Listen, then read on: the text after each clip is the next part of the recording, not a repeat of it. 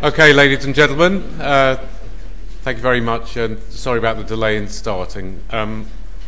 Welcome to the LSE Literary Festival, and welcome to this Forum for European Philosophy Dialogue. I'm Simon Glendinning. I'm the director of the Forum for European Philosophy, and I'm delighted to welcome here today Amit Chaudhuri and Ian Jack, who will be talking for about half an hour, followed by about 15 minutes of opportunities for you to ask questions in turn, and then there'll be a break, and then there'll be some music, and I'll tell you a bit more about that in a moment. But first I want to say three independent words about Amit. First of all, Amit is a novelist and a poet. And among the many prizes he's won for his fiction are the Commonwealth Writers' Prize, the Los Angeles Times Book Prize, and the Sahitya Akademi Prize. And he's a Fellow of the Royal Society of Literature. His novels include The Immortals, A New World, Freedom Song, 3 novels, A Strange and Sublime Address, Afternoon Rag, and St. Cyril Road and Other Poems as a poetry book. Now I want you to put all that I've just said to one side as if I never said it. Because Amit is Professor of Contemporary Literature at the University of East Anglia. He's written a critical study of D.H. Lawrence's poetry, a collection of critical essays containing reflections on India, literature and culture. He writes regularly for the London Review of Books, and in 2009 he was one of the judges of the Man Booker Prize. I want you to put all that to one side as if I'd never said it. Because Amit is a musician. He's a vocalist who performs, and he performs what I'm about to say, he performs at once in both the tradition of Western popular music and the classical Indian tradition. The question of what that is when he does that at once, at the same time, will become clearer to you actually later, but it's perhaps forewarned of a too quick answer to that question by the name of his first CD, which is This Is Not Fusion. No, it's not, but it is brilliant. Speaking for myself, I would have been happy with any of those 3 lives I just described. And I think it's a remarkable fact that anybody could occupy all 3 at once. Now, we're going to have in a moment a conversation with Amit, with Ian Jack, who's a columnist for The Guardian and for the LRB, and he's a former editor of Granta and of The Independent on Sunday. As I say, they'll have about half an hour of conversation, followed by 15 minutes of contributions from the audience, which, because of our restricted time today, I'd ask you very politely but firmly if you could keep your questions short so that we can get in as many as possible. That will be followed by a 20-minute interval where there will be free drinks for you outside, where the Amit's band, the Amit Chaudhuri Band, will set up and give a performance for about an hour and a half, or what is it? Afterwards, live. And also you can buy books and CDs of his outside as well. So it's all available this evening from this remarkable 3-in-1 man. The format for this event follows a Forum for European Philosophy dialogue format. For a long time this was used by us as an opportunity to interview elder statesmen and women in philosophy about their long and distinguished careers. We then went for dialogues where there were 2 younger people discussing a dead person. Well, as we can see, without having become elderly or dead, Amit has already packed more into his working life than most of us will do into a very long one. So we think that he's ready for this. And with thanks to Ian for guiding the session, please welcome Amit Chaudhuri, novelist, poet, teacher, critic, essayist and musician.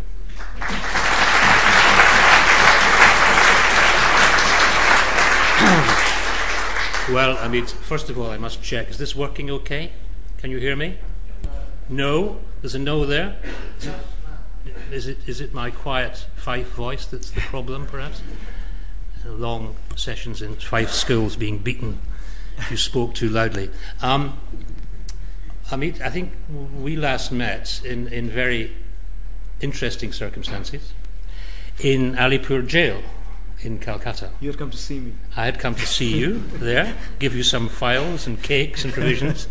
No, it was because you were going there as a literary person in Calcutta, and I can't remember why the reason, what was happening in the jail. But there was the inmates had put together a magazine, and right, that's correct. So they were releasing that magazine within the jail.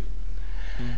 Now, Calcutta is a big subject, and you have written several novels and many books of many essays, but I don't think you've written a non-fiction narrative before, have you? In the sense of a whole book. A whole book, yes. And something which isn't a PhD thesis. No, I haven't. Okay. No. So this is your first. The book that hasn't yet appeared. This is the book that hasn't yet appeared. Yes. Is about Calcutta. That's right. Yeah. Why did you decide to move into non-fiction to write about Calcutta? I mean, I'll be very honest with you. I didn't decide. My agent Peter Strauss had been pushing me to write this book for a while, and I said, "Look, I have no intention of writing another book on Calcutta because many of my novels are about the city." Are about Calcutta, and I also thought to myself that I've written enough about Calcutta, and the Calcutta which really moved me and which was kind of transformative for me when I was growing up, because I was born in Calcutta, but I grew up in Bombay. That city I had felt ceased to exist by, let's say, 1979. Mm-hmm. Bring a precise date to okay. it. Anyway, but so I didn't want to write about the Calcutta of the 80s and the 90s and the Calcutta which I returned to when I returned to India, simply because in many ways it was a disappointment to me, and it wasn't the city which had made me a writer in many senses. Can I just... What was it like then in the 70s, before 79? What do you remember of it as a city? For me, Calcutta is the city where I first encountered modernity. I was growing up in Bombay, and of course, I mean, Bombay had its own kind of pockets of modernity as well, probably. But when I say modernity, I mean something very specific. I mean a life of the streets, a certain kind of architecture, a life within the home, a coexistence of decay and life which is very peculiar to the modern mm-hmm. city, and the fact that one might even savor this particular paradoxical coexistence of decay and liveliness. Mm-hmm. And it is something which I encountered later in other cities, including New York, and encountered mm-hmm. in the literature of other cities like Dublin. Mm-hmm. But I actually encountered in a proper city in Calcutta. And of course I didn't know what it was, but I swiftly grew addicted to it. I kind of became an addict of that kind of modernity. So whenever I would encounter it elsewhere, I would sniff it out, just as an addict sniffs out, mm-hmm. His fix.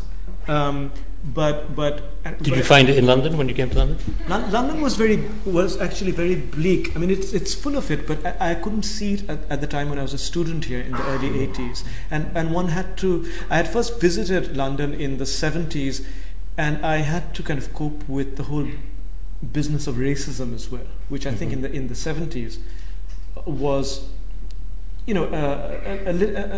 something of a stronger presence than yes. we realize. Yes. So just the terror of having to get past the immigration desk took away from me my openness to my surroundings. So London I couldn't see properly until much later. But I remember, when I went to America for the first time, and we spent 2 weeks, or it seemed like 2 weeks, it might have been 1 week, in San Diego. which was my first encounter with suburbia. And I remember thinking in about an hour, what is this place? What is this place all about? And I do remember feeling suffocated, just as the addict feels kind of withdrawal symptoms when they don't get what they want. And then I remember going to New York after what seemed like 2 weeks, might have been 2 days, and the moment I was in New York, and this is 1979, not the New York of Giuliani, but the New York in kind of economic decline. So 79, again, that date which I mentioned in relation to Calcutta. I remember coming back to life, and because it was, that modernity was there, which Ginsberg has written about, which Hart Crane has written about, that paradox of life and stink and decay, which I had grown addicted to, having first encountered it in Calcutta. But I don't think that particular life could have that allure without it having a place in our intellectual and imaginative scheme of things. And even if I didn't know to what extent it was a part of an intellectual project, the project of modernity, that, by which I mean to see things in that particular way, it was a part of a particular way of looking at things in Calcutta, just as it was in New York.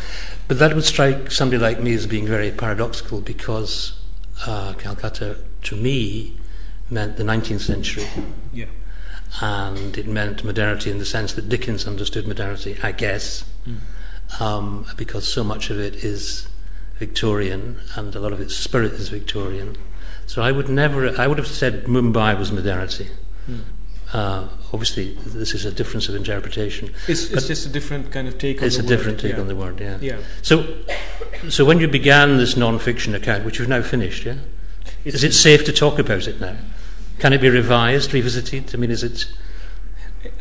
It's more or less done. Okay. But it's not safe to talk about it, but we can talk about it. Okay. Since I promised that. Did you find it difficult to change from fiction to non-fiction, that kind of writing? Not really, because I have been writing essays for a long time, as you know. Yes. And I love the essay as a form. And I think the book is essayistic. I kind of decided early on. Well, firstly, I told you why I didn't want to write the book on Calcutta, despite Peter Strauss, my agent, having said, well, write a book on Calcutta. I told you why I didn't, but at a certain point, and I wanted to write a book on Berlin, actually, but he didn't want me to do that. But I will still write the book. I don't listen to my agent. Obviously, in this instance, you did, though. Well, I did 5 years after he had said so, and I had rejected his request. When I began to think that the story of what happened after that thriving paradoxical modernity came to ebb all over the world, including in Calcutta, what happened to Calcutta after that might be interesting.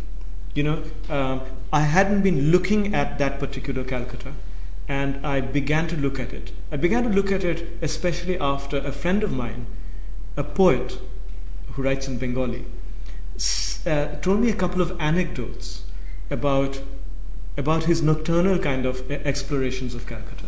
Right. So he said, there are times, this is a man in his 70s. He's probably Bengal's finest living poet. Utpal Basu is his name. So he says, at about 10:30 at night, I go off to Shialda station, which is in North Calcutta, which is a big kind of place for migrant labor to enter and leave Calcutta. Huge numbers of people come in through Shialda station and then leave at night. So he said that I used to go there at times just listen to what people were saying to each other, and this is mainly the homeless.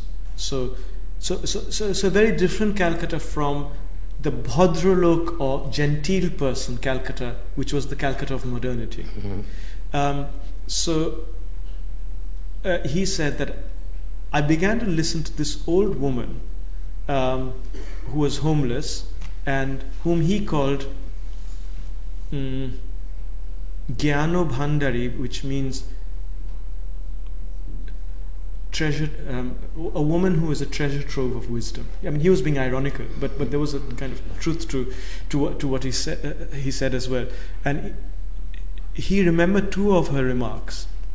One was probably made to a policeman who was trying to harass her and some homeless people, and she said, "Amra pagol, amra bhikari hote pari, amra pagol noi," which means we might be destitute, but we aren't mad. And she, Utpal Basu said, it struck me then that for the destitute, sanity is a prized asset. I mean, if you're mad and on the streets, and there are people like that in Calcutta, then you really have nothing at all. And the other anecdote had to do with her as well, and it was one homeless person coming to her and asking her for somebody's address written on a sheet of paper, somebody else who was homeless. So the address was just a landmark or something. And she said, "ঠিকানা দিয়ে কি হবে, শোয় কোথায় সেটা বলো." What will I do with an address? Tell me where he rests his head. So again, Utpal Basu had this epiphany, thinking that, of course, I mean, for the destitute and the poor, the address doesn't matter. It's where you fall asleep that matters. When he told me these two anecdotes, I suddenly realized that there's more going on around me than I realized. And that's when I began to look at this Calcutta, which because it was such a disappointment to me in terms of the Bhadralok having disappeared, the bourgeois having disappeared, because it was in the bourgeois imagination that modernity, which I talked about, had greatest play. Then I thought there was nothing left, and then I suddenly began to realize that there is something going on, and that's when I began to think, maybe I'll take up this project to see what is going on. Okay. This is a very simple and ordinary question. Do you like living there? It doesn't have a simple answer, though. I mean, like many simple questions. I every day I think, once a day I will think I'm going to leave this city, and when I'm not there, I mean, I used to miss it a lot when I was growing up. How old were you, when you left Calcutta for Bombay? So I would go to Calcutta for my summer holidays or winter vacations, and then the rest of the year, which was me in Bombay going to school, I would be missing Calcutta. I'd be just waiting to get back. When I moved there in 1999, I mean, I'd been in England before that for 16 years. When I moved there, I did so knowing that Calcutta, which I had loved so much as a child, didn't really exist. But I wanted to get back because I was physically homesick for India. And I think when I say physically homesick for India, I mean a mixture of things which includes sound, bird call, open windows, but also maybe petrol fumes and traffic and things like that. Mustard oil, Gobindo Bhog rice getting boiled and all of that. I physically missed it, so I needed to get back. My interest in music, in Indian classical music, not just my interest, my kind of investment in it, meant that I spent a lot of time in India anyway, because I had to kind of go to my teacher, get more stuff out of him, and practice with those people whom I usually practiced with. And then my daughter was born, and and the other thing was, I mean, Thatcher and Tony Blair and what they'd done to England. I thought you thought it was a good place to leave, really. I thought it was good to leave, and I thought I thought maybe they'd done some good things for England, but what they'd done to its bookshops and television and newspapers, I didn't think much of. I thought it's time to get away in 1999. Yeah. I thought Calcutta, even though it's in decline, no longer the city it used to be, I still have more to discover there than I do over here. And this may not be true at all. I mean, but at that time it seemed like So you have an ambiguous relationship with it then? Now, very ambiguous. Because also I didn't grow up there. It's a very, very... With the middle class over there, on all its levels. I mean, the academic class, the artistic lot, everybody, they're very incestuous. And it's the language is anecdotal. And it goes back to childhood, it goes back to the education, it goes back to the school they went to, and especially the colleges they went to in Calcutta. So they share anecdotes, they share a language, and if you don't share that language with them, it's very difficult to break through, and you cannot make friends on the basis of intellectual commonality.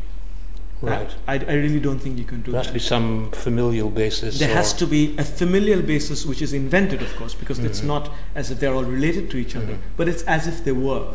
But if you're not related to them in that way, and more importantly, if you don't want to be related to them in that way, don't want to be part of that family, it's difficult on the basis of some shared intellectual kind of, Yes.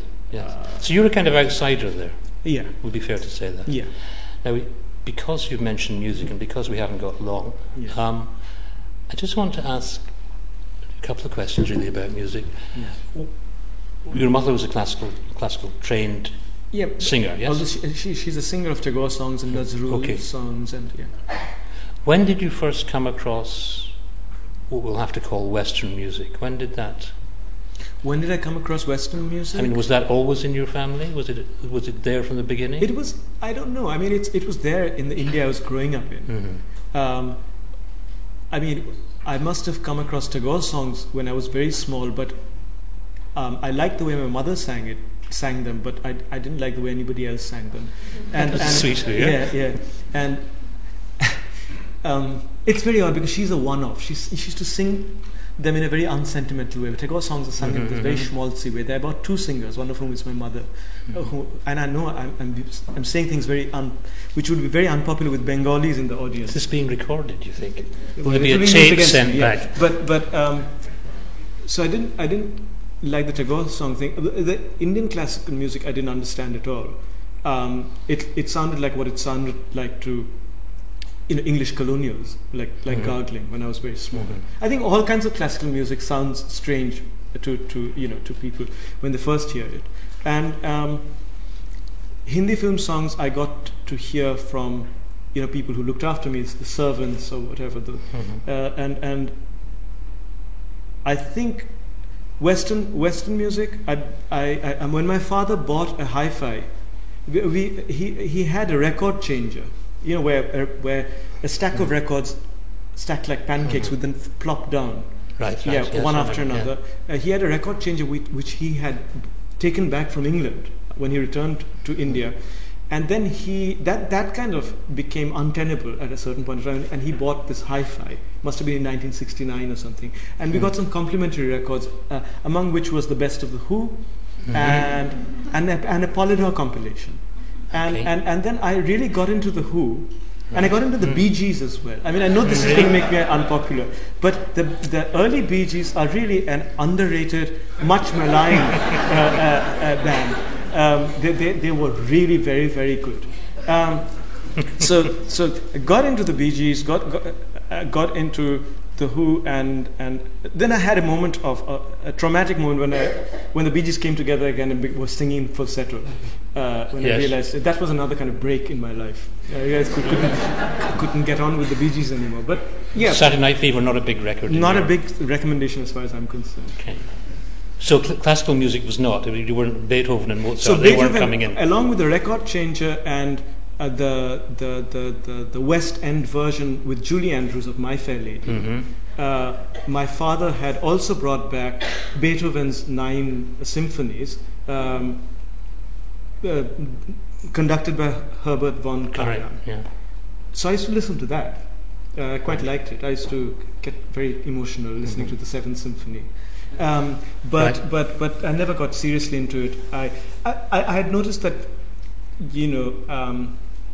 the kind of people in India who profess to like Western classical music were quite boring people.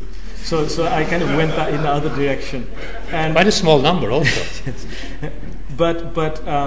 And I got drawn to Western pop and rock music.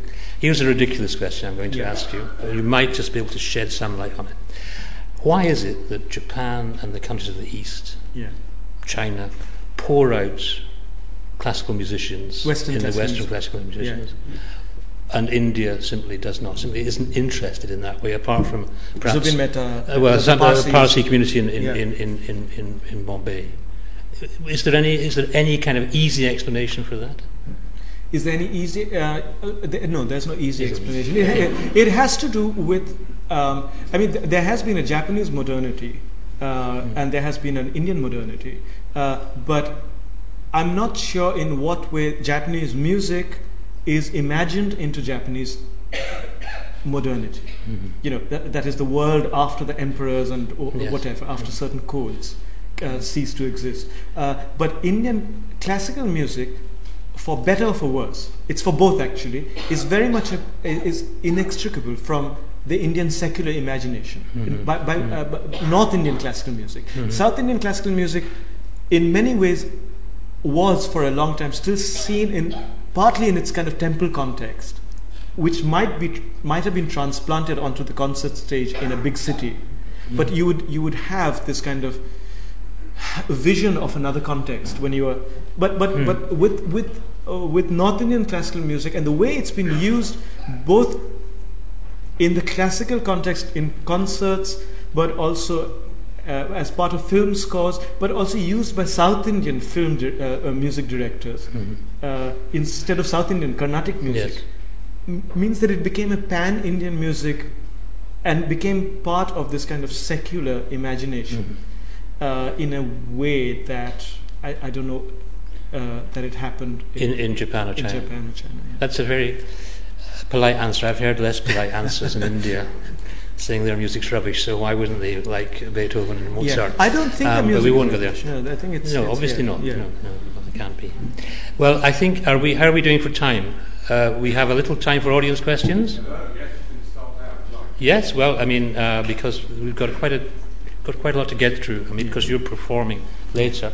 So why don't we have some questions from the audience? Be a nice thing to have. The gentleman there in the white shirt, just at the end of the aisle.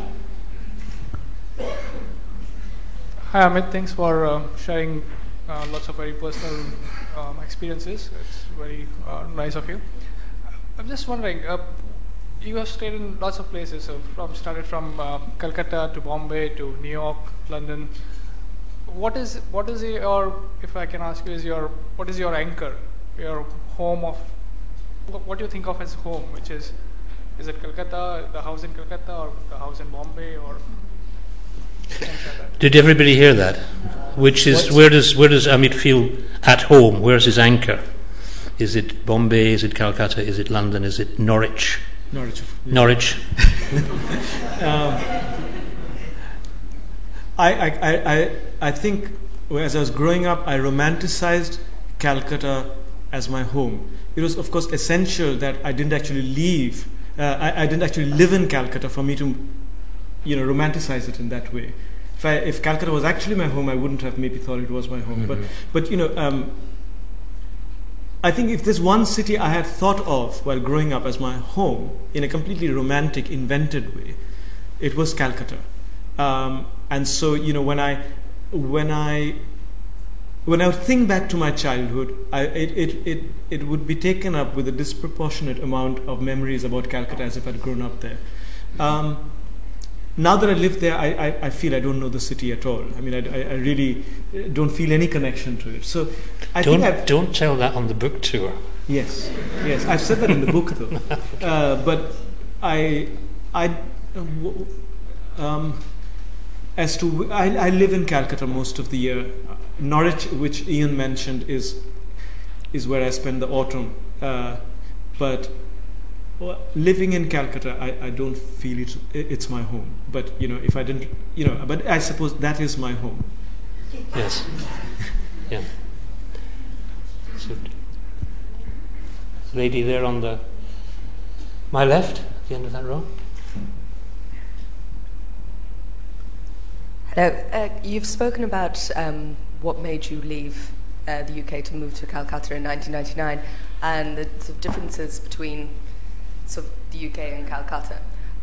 What would you consider the similarities between a city like Calcutta and London? What are things that sort of link them? There are many things that sort of divorce them, but what links them, in your opinion? Colonial history links them, but I mean, this is quite an appropriate question because West Bengal now has a new chief minister, and who's a bit of a nutcase, and she one of the first things she said was, we want to turn Calcutta into London. My God. Yeah. So people had exactly the same reaction which you have just expressed right now, and then she clarified and said, no, both cities are cities by the river, and look at what London has done with its river and its riverbank, and Calcutta should be really doing much more. Now, Calcutta is a colonial city. Unlike London, it's also a very new city in comparison. I mean, London is old city. Calcutta feels old, but is just more than 300 years old. The commonalities should be linked to the fact of colonial history, that London was the capital of the empire. Calcutta at one time was the capital of India, was supposed to be the second city of the empire. I feel the differences are much more interesting. I mean, one should feel that there's a lot of truth to the fact that what's interesting about Calcutta, one of the interesting things, there are many interesting things, but one of the interesting things is the colonial architecture, the colonial legacy in Calcutta. But there are obviously there are colonial modulations to that architecture, which makes it feel very different. So Calcutta has, and so there's a hybrid architecture and a hybrid way of living. So Calcutta has houses with balconies, verandas, and it has a lot of things, a lot of features which have nothing to do with Britain or with London. It also has French windows. Calcutta is one place which is full of these green shuttered French windows, which soon are going to be found only in museums because they're destroying all those houses. Those probably would have come in with the French in the 17th and 18th century. The French came in very early, and they had an outpost in Bengal, which isn't that, in Chandanagar, which isn't very far from Calcutta. It's kind of 50 miles away maybe from Calcutta, and those French windows I find very, very interesting because they are part of Calcutta in a way which not many of us are aware of. By which I mean to say that there is a kind of tradition of painting in Calcutta called the Kalighat paintings, which came about as in the 19th century as devotional paintings in an area called Kalighat, which is maybe the oldest area in Calcutta, which has a temple. Many of the painters might have been Muslims, but they were painting Hindu subjects, which were then being sold, presumably, to temple goers, and these paintings are extremely interesting because they let in the contemporary. So you have the god Karthik wearing buckled shoes and with a Prince Albert haircut and various other details. One interesting detail which occurs very early on in some of these Kalighat paintings, with Shiv and let's say Shiv and his, Shiva, the god Shiva, and his family standing and doing something. are houses with French windows. Now, they are one of those elements in Calcutta which makes it what it is, which is a very kind of hybrid kind of city, which is with an odd sense of the other, of elsewhere, of foreignness. When I came to London and discovered this city of semi-detached houses, etc., etc., it didn't occur to me then, but later on did it begin to occur to me that what is the connection, and so to answer your question, I don't know what the connection is. I mean, there is a colonial history, but there is also so much else that has gone into creating Calcutta, which makes it very much different from being just a British invention. But it is a very cosmopolitan hybridity I'm talking about. I'm not talking about something that's simply, authentically Indian. It's not authentically this, authentically that. It's a mix of things. I mean, the city that. Sorry, I shouldn't be answering this question. This question's to you. No, you should. The city that I'm always reminded of in Calcutta is Glasgow. Calcutta is a far greater place and a far bigger place, and in a way a far more interesting place. But the kind of atmosphere of it always reminds me of Glasgow in the 1950s. Mm-hmm. Not Glasgow anymore, but Glasgow in the 50s. Mm. Anyway, is there another? Yes, there's a lady right in the middle there. With the amount of time you've spent in England, have you become involved or are you connected with the Bengali community here? Except for kind of relatives, not really. You think he should be? I'm just curious. Are you? There's a lady down at the front here as well. Sorry. In the stripes. Have I missed somebody else? You mentioned that the houses in Calcutta with the French windows are being destroyed, which reminds me of what happened in what I knew as Bombay and was in love with as Bombay in the 70s. Bombay now, haven't been back, but I understand it's been redeveloped to quite a great extent, and they now call it Mumbai. What is your feeling about the sort of the wholesale redevelopment of many parts of the world, but particularly India? I feel a great disquiet about the way Asian cities kind of destroy and reinvent their past. It's happened. I mean, it's happened in Bombay, but in Bombay there's still a kind of consciousness, I would say, an awareness about trying to preserve some of those buildings in comparison to Calcutta. In Calcutta, there's a lot of destruction going on. There is kind of lip service paid to the idea of heritage. I'm not really interested in heritage. I'm not interested in I don't want these houses to be preserved because of some idea of heritage, but because they are part of a lived fabric, and they are kind of actors in a story as much as people are.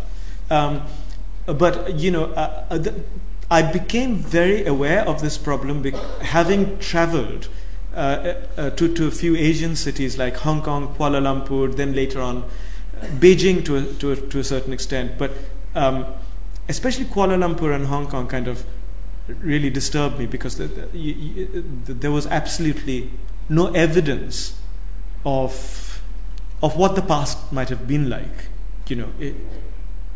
I thought so. I mean, I haven't been back to Hong Kong since the 70s either, so for about 25 years I haven't been either to Bombay or well, with Hong Kong, I say this. I mean, I'm not an authority on Hong Kong. It's just that it has some roads which have the same names as roads in Calcutta, like Lansdowne Road. But you see absolutely no evidence there of a commonality of it's all new.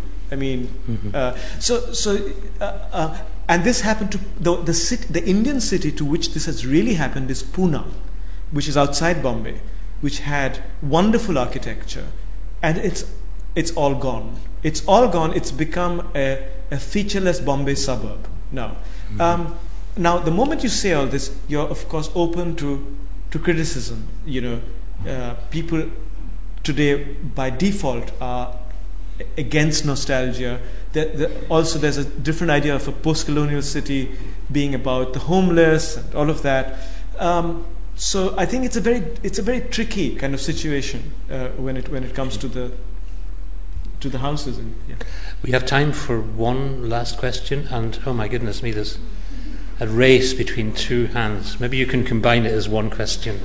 Perhaps it should be that lady in the middle, because I think she had her hand up before. Yes, yourself.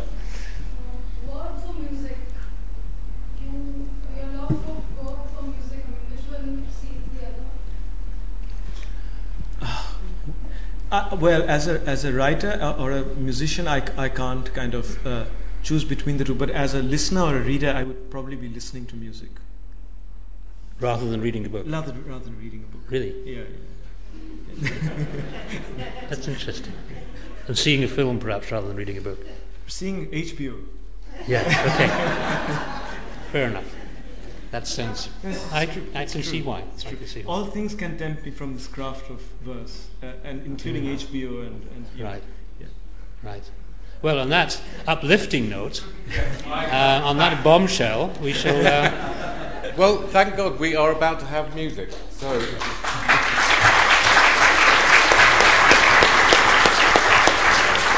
Ian, thank you very much. so we have an interval now of 20 minutes. There's drinks for everybody outside. I think also, just before you go, we should also thank Ian Jack for conducting the conversation so much. Thank you.